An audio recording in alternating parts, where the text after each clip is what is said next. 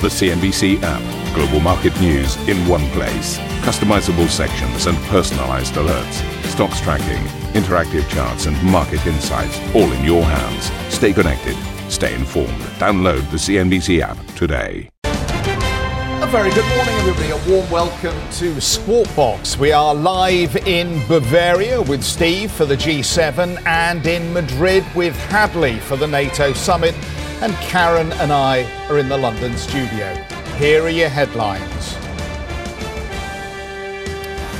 G7 leaders now facing the actual feasibility of a price cap on Russian oil, whilst the French President Emmanuel Macron warns President Biden he's getting pushback from major crude producers on calls to open the taps. NATO boosts the number of troops it has on high alert as Secretary-General Jens Stoltenberg outlines a new strategy in the face of the war in Ukraine. This constitutes the biggest overhaul of our collective defense and deterrence since the Cold War. A Swiss court finds Credit Suisse guilty in a high-profile money laundering case as CEO Thomas Gottstein prepares to face questions at the troubled lender's investor deep dive later today. ECB board member Isabel Schnabel warns fragilities are beginning to appear as global central bank governors gather in Sintra. We'll bring you more coverage ahead on Squawk Box.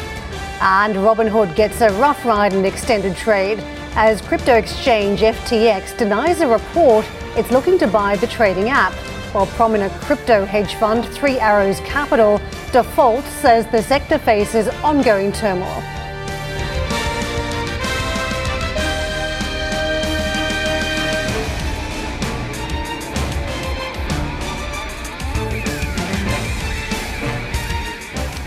So there's an awful lot going on, isn't there, on the international political scene and also on markets where we saw resistance to the upside again yesterday to this rebound. So we'll talk about markets presently, but let's focus on the G7 event first. G7 officials are working through the details on how a proposed price cap on Russian oil would actually work and if it could win approval from various states involved. Leaders are looking at the, quote, feasibility of such a complex and technical plan, according to a draft text seen by the Financial Times. That's after Monday's proposal to implement a ceiling on the price of Russian crude was met with caution by some European leaders. The French President Emmanuel Macron is reportedly taking the concept further, insisting on worldwide oil price controls instead of a measure targeted only at Russia. Well, speaking on the sidelines of the G7 summit, Macron told US President Joe Biden that he had faced pushback on calls for increased production from the Saudis and from the UAE. Two things. One, I'm at the maximum. What he claimed, and he told me this is my prepaid commitment. Second, he told me, according to us, the Saudis can increase a little bit, but 150 or a little bit more, when they don't have huge capacities at this stage, before 6 months' time. Well, an extraordinary sort of off-mic moment, really, and difficult to tell whether Macron expected his words to be picked up or whether this was done very deliberately. But Steve, this, really gets to the heart of the conversation we were having with you from Elmau yesterday, where you were pointing out the complexities of actually getting a price cap that worked. I know there's been some discussion as to whether the insurance market would effectively be the tool used to try and enforce some kind of price controls. But are you getting any more light on how such a process would actually work? No. When I spoke to you yesterday, you and Karen, about this, and I raised, I think it was about 5 or 6 very big questions about it, I thought that I was raising questions on something that had a bit of legs to it, that something, a concept, had gone beyond the prototype, that beyond the drawing of the new car, the new shiny idea, and actually they'd actually worked out what's under the bonnet or how you actually operate this thing. The more I hear, the more I listen to what other people have been doing and the key conversations I've been having as well. There is no feasibility at the moment. There is no mechanism at the moment. It is a concept. In corporate world, you have like CEOs who say, well, I'll tell you what, if we were to bid for this company, why don't we just say, get it out into the market? We'll fly a kite, i.e. we'll put the idea out there, we'll float the idea. And I think that's what's been done.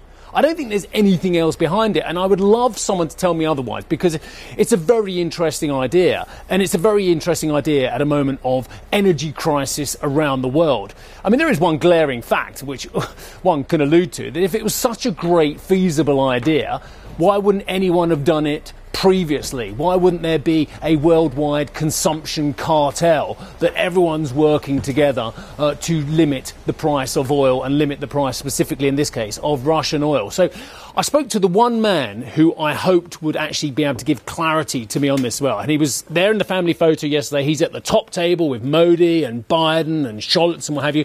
And that's Dr. Fatih Birol, and is a man that we've spoken to as a channel, and I've spoken to a lot specifically over the years. And he's the executive director of the IEA. Now, the IEA, of course, as our viewers do know, is the functioning energy body of the OECD. So it represents all the energy thinking that's going on from the consuming Western nations as well. So I thought if anyone was being drafted in to work out the mechanism, to understand how this is going to be work, it would be Dr. Fatih Birol, a man who's stunningly experienced in this as well.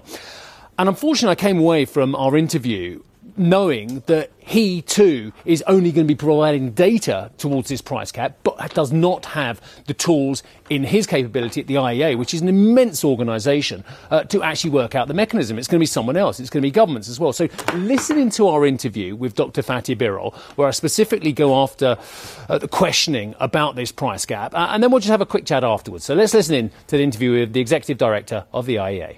I think it is important to put the price cap in a context. What I believe is we are going through the first truly global energy crisis. We have never seen such a deep and complex energy crisis. The world has never been tested now.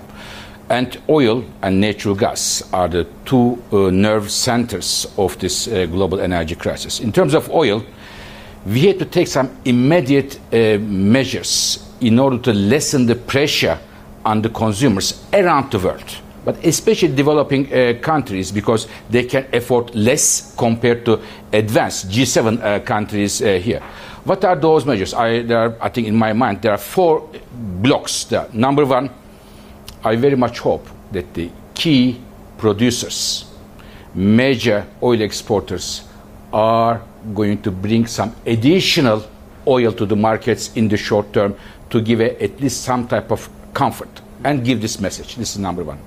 Number two, we talk about the crude oil a lot, crude oil prices, but in fact, the refined product prices are increasing much higher than the crude oil prices. Therefore, given the extraordinary circumstances, I think the governments may think, in order to ease some environmental regulations in the refineries and the IMO rules, to suspend them. This is the second one. Third, whatever we do on the supply side, we need to reduce the demand. So for the consumers, governments, there should be some measures taken, and we have given some suggestions in the last few months, to reduce the oil consumption voluntarily or as a result of regulatory approaches, especially in the transportation sector. And the fourth, the countries want to put set sanctions on Russian oil.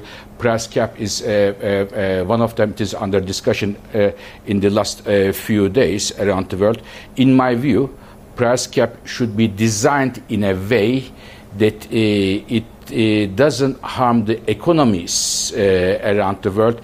Is there any development beneath the surface that we haven't seen as journalists and as consumers and as oil traders in the world that says the mechanism has been worked out? Because as far as I can see, an announcement's been made about a price cap, but I see nothing about a mechanism and I see nothing about a buy-in globally. Yeah, I think this is what I understand. This is still under discussion. What kind of mechanism? So there's no mechanism just yet?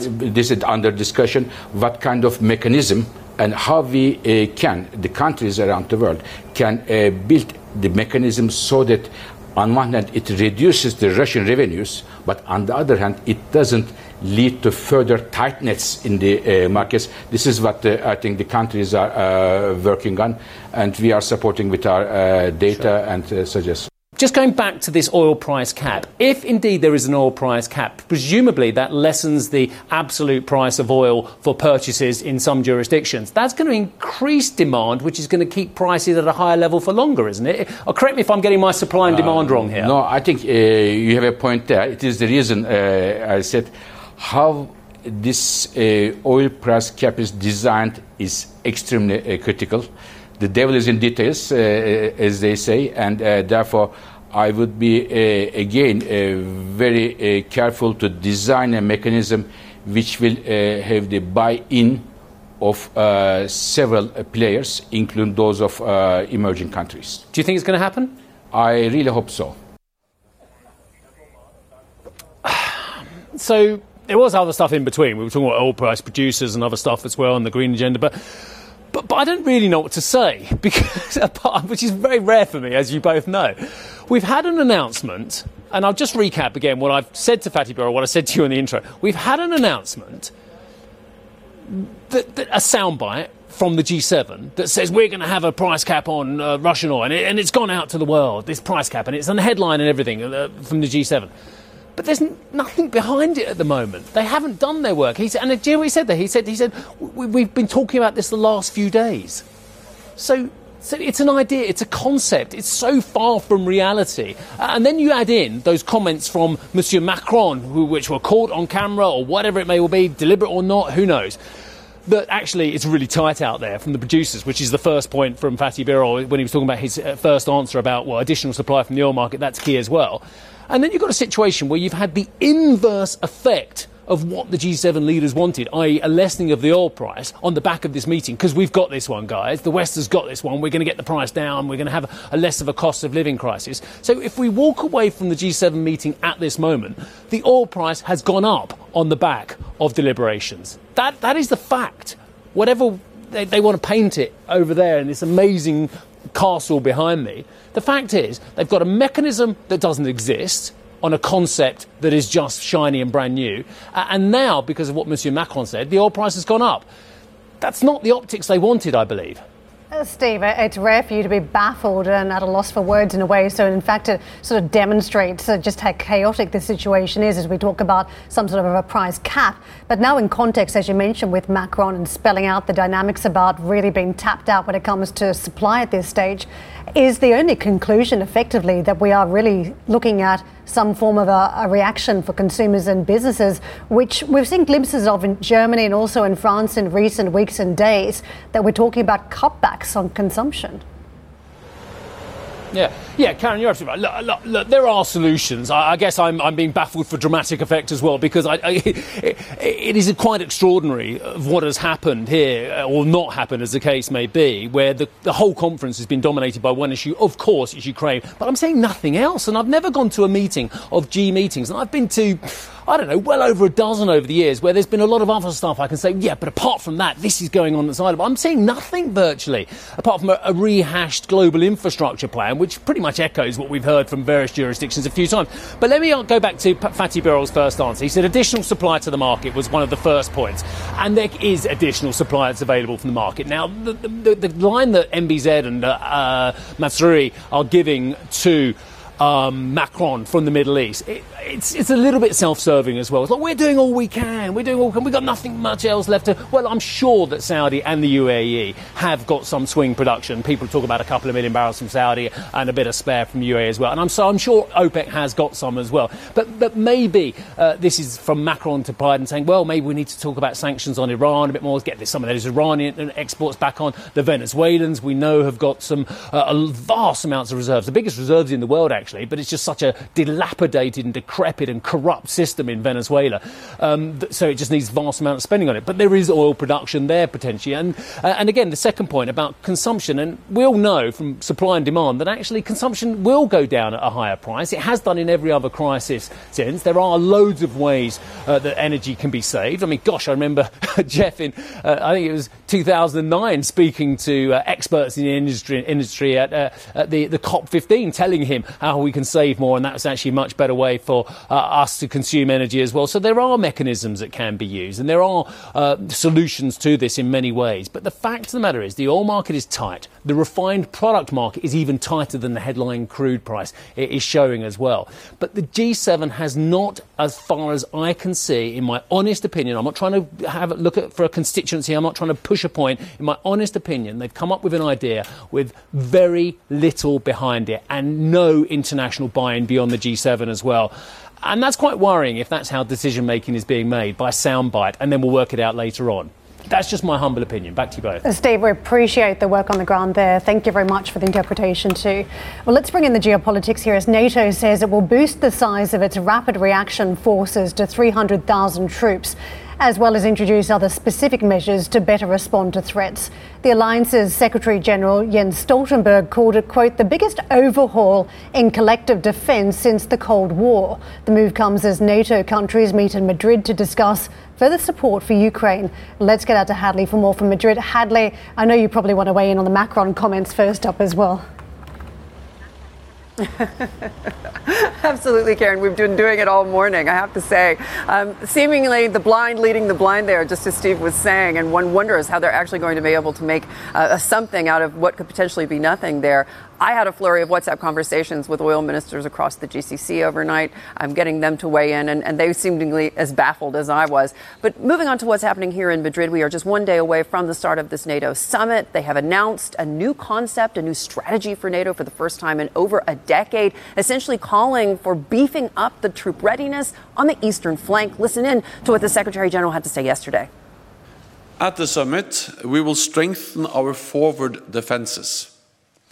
We will enhance our battle groups in the eastern part of the alliance up to brigade levels.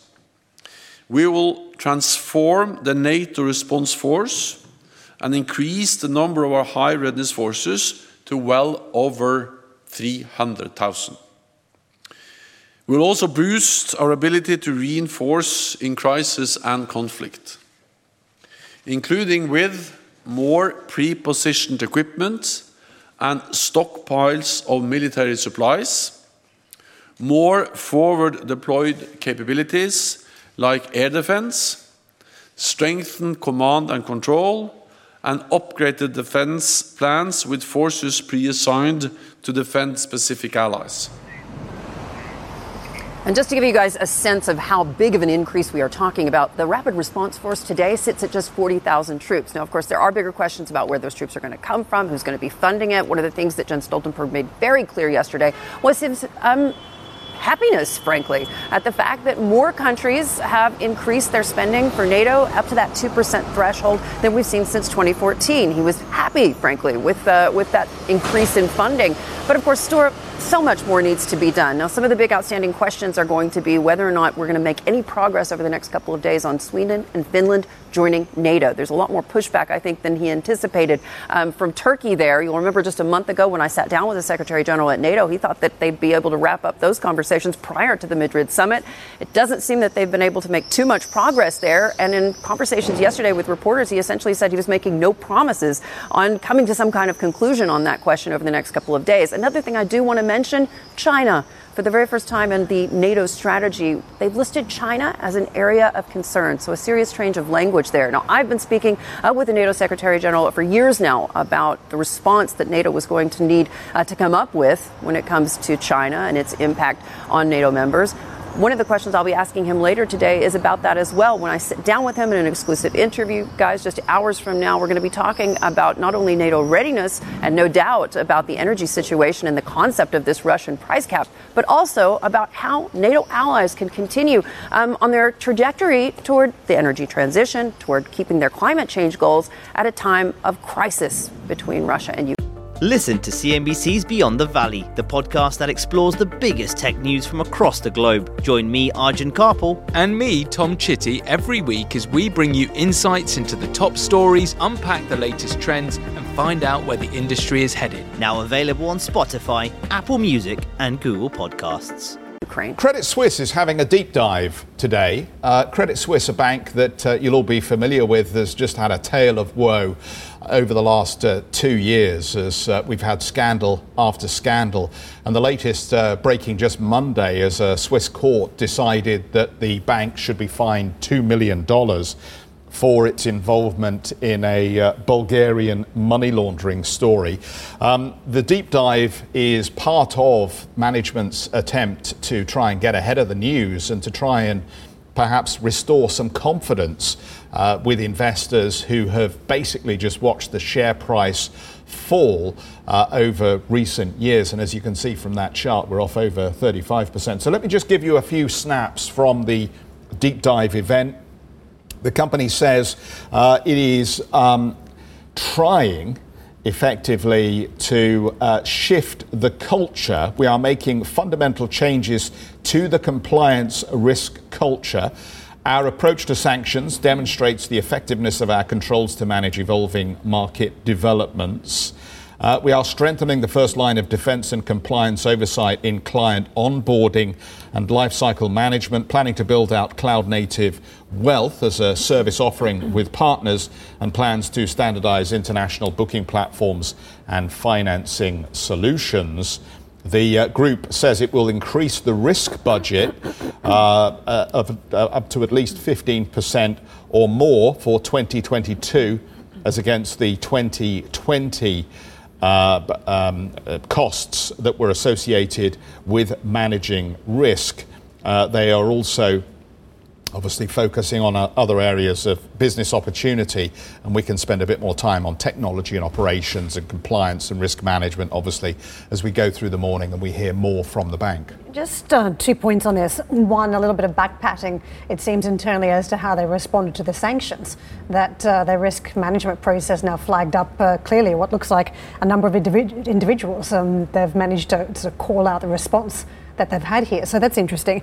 The other point too is around building out cloud native wealth as a service. I think we know what that means. You put more data in the cloud, you can be more interactive with partners, but also it reduces the complexity of current IT systems and platforms, which makes it a little bit easier to consolidate down the track, doesn't it? I mean, that's one of the cleanup efforts that you have to do at a bank, move a lot of services to the cloud so that you have interoperability between platforms. And of course, there's still that lurking issue as to whether there's ever any consolidation in Switzerland between a UBS and a Credit Suisse. Yeah, Karen, isn't it amazing that increased technology is meant to make things easier, simpler, more streamlined, less complex? But unfortunately, I think my experience, and I don't know about your experience, but my experience has largely been that more technology generally leads to greater complexity, because the problem that the banks have, that a lot of organisations have, is they don't come at this with a clean slate. So it's not like you've just started the business and you create all systems to be interoperable based on a cloud platform. What you end up doing is getting IT people to write little bits of code that will link together systems that are, in many cases, legacy operations that are not as modern, but they are essential for the running of other parts of the bank. And then you end up basically just trying to muddle through. And I fear and I suspect that a lot of companies go down that route, and it'll be interesting to see how Credit Suisse's turns out. But anybody that tries to promise you that technology will make your life more simple, quite frankly, I think we all know that that's a lie. I'm not sure I completely agree. I don't know if you recall a story from many years ago where Deutsche Bank effectively didn't know that they were working on the same client or putting the same sort of bids in, and they were competing against each other, the only two people in the room competing against each other. A very old story, but because the systems were not up to scratch effectively. And you're agreeing with me? Well, no, I've had conversations since then with Deutsche, and this was a legacy issue because don't forget, you think about banks, they bought so many different businesses and none of the platforms actually ever spoke to each other because they're all different technology. I know Deutsche Bank is working with Google. They really very much brought in the experts to try and change the platforms and move a lot of the services to the cloud, so you do have the ability to talk to different parts of the business. That does tell you, if they're bringing the experts, it gives you a sense of what other banks need to do to upgrade their services, because bringing in a Google player as a major partner to ensure you've got the best IT systems and you're creating new business services on the back of that type of technology, it does tell you about the acceleration taking place in the bank. And we're no longer just talking about getting rid of a series of different platforms and having one platform. We're talking about creating new business models around the technology as well. So Credit Suisse clearly has some work to do. So what I'm hearing is more technology, more cost, more external providers being brought in. Anyway. Every time you add complexity, there's another company out there rubbing their hands saying, fantastic, this is an opportunity for me. I know some very wealthy IT consultants who have retired early. They only work 3 days a week, and they do that off the back of the fact that the banks increasingly have to meet higher regulation targets on all sorts of areas of their business, which means that these IT professionals get paid an awful lot of money to go in and stitch together bits of code. I'm not disagreeing with the consultant fees, but if you think about the work that had to be done, these banks needed to upgrade their IT anyway for various different reasons, not just greater efficiency, but to meet compliance, meet greater security risks. But when we used to speak about this back in the day, it was going to cost billions. It was such an expensive exercise. Cloud has very much changed that and brought down the cost of executing. So you are seeing that acceleration because the banks can actually pay for it now. Will it actually lead to more profitability for the banks? Because this is the problem. We've had this conversation around the telecom sector. For the last 10 years, the telecom industry has been trying to find a new business model to take it away from the more utilitarian profit that it's been making. They've turned into energy companies effectively. The problem with the banks is they've now got fintech rivals that are chipping away at the most profitable parts of their business. And how do they try and compete? Well, they have to respond by improving the experience through technology. But do they actually make any more profit from it? Does the customer spend any more money? I don't think they do. I think the banks just end up spending more money on IT. Well, we've seen that tale of woe, haven't we, around profitability for the banks, and you could be right, but effectively market share protection is a legitimate strategy as well. Thank you for listening to Squawk Box Europe Express. For more market-moving news, you can head to cnbc.com. Or join us again on this show with Jeff Cutmore, Steve Sedgwick and Karen Cho, weekdays on CNBC.